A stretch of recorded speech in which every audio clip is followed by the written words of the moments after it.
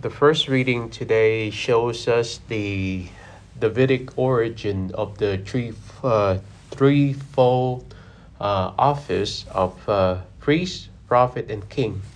A king in the Old Testament is not just a king, he also took on that threefold office. And today we see David did that as a priest. He made sacrifices on behalf of the people, and then he distributed the sacrifice to the people.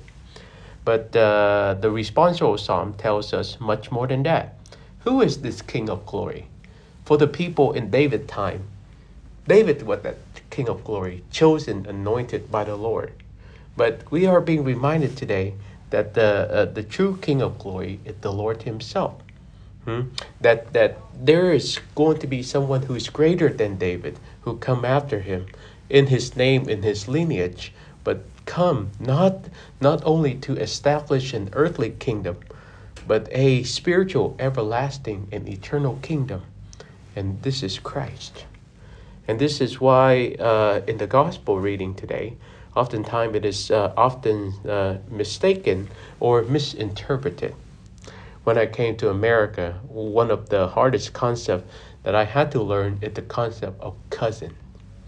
Because in Vietnamese, I would call my cousin my brother or my sister, because they are from the same blood, right? From the same line. And in the same way, when Jesus called his cousins or his immediate family, and then he identified those who were with him at his mother, at his brother, at his sisters, doesn't mean that he denied his own mother. Why?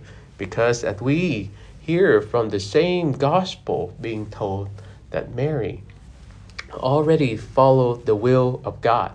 She said, fiat voluntas tua. May it be done according to your will. So, in a way, very direct way, she already does the will of God. She already seeks the will of God. Therefore, she is his mother. She's part of the family. Oftentimes we hear people misinterpret that. Oh yeah, he's shunning Mary, or Mary is somehow imperfect in that way. But we forget that throughout our own blessed mother life, she done that by how she always walked behind him, with him, taking care not only him, but also his disciples as well.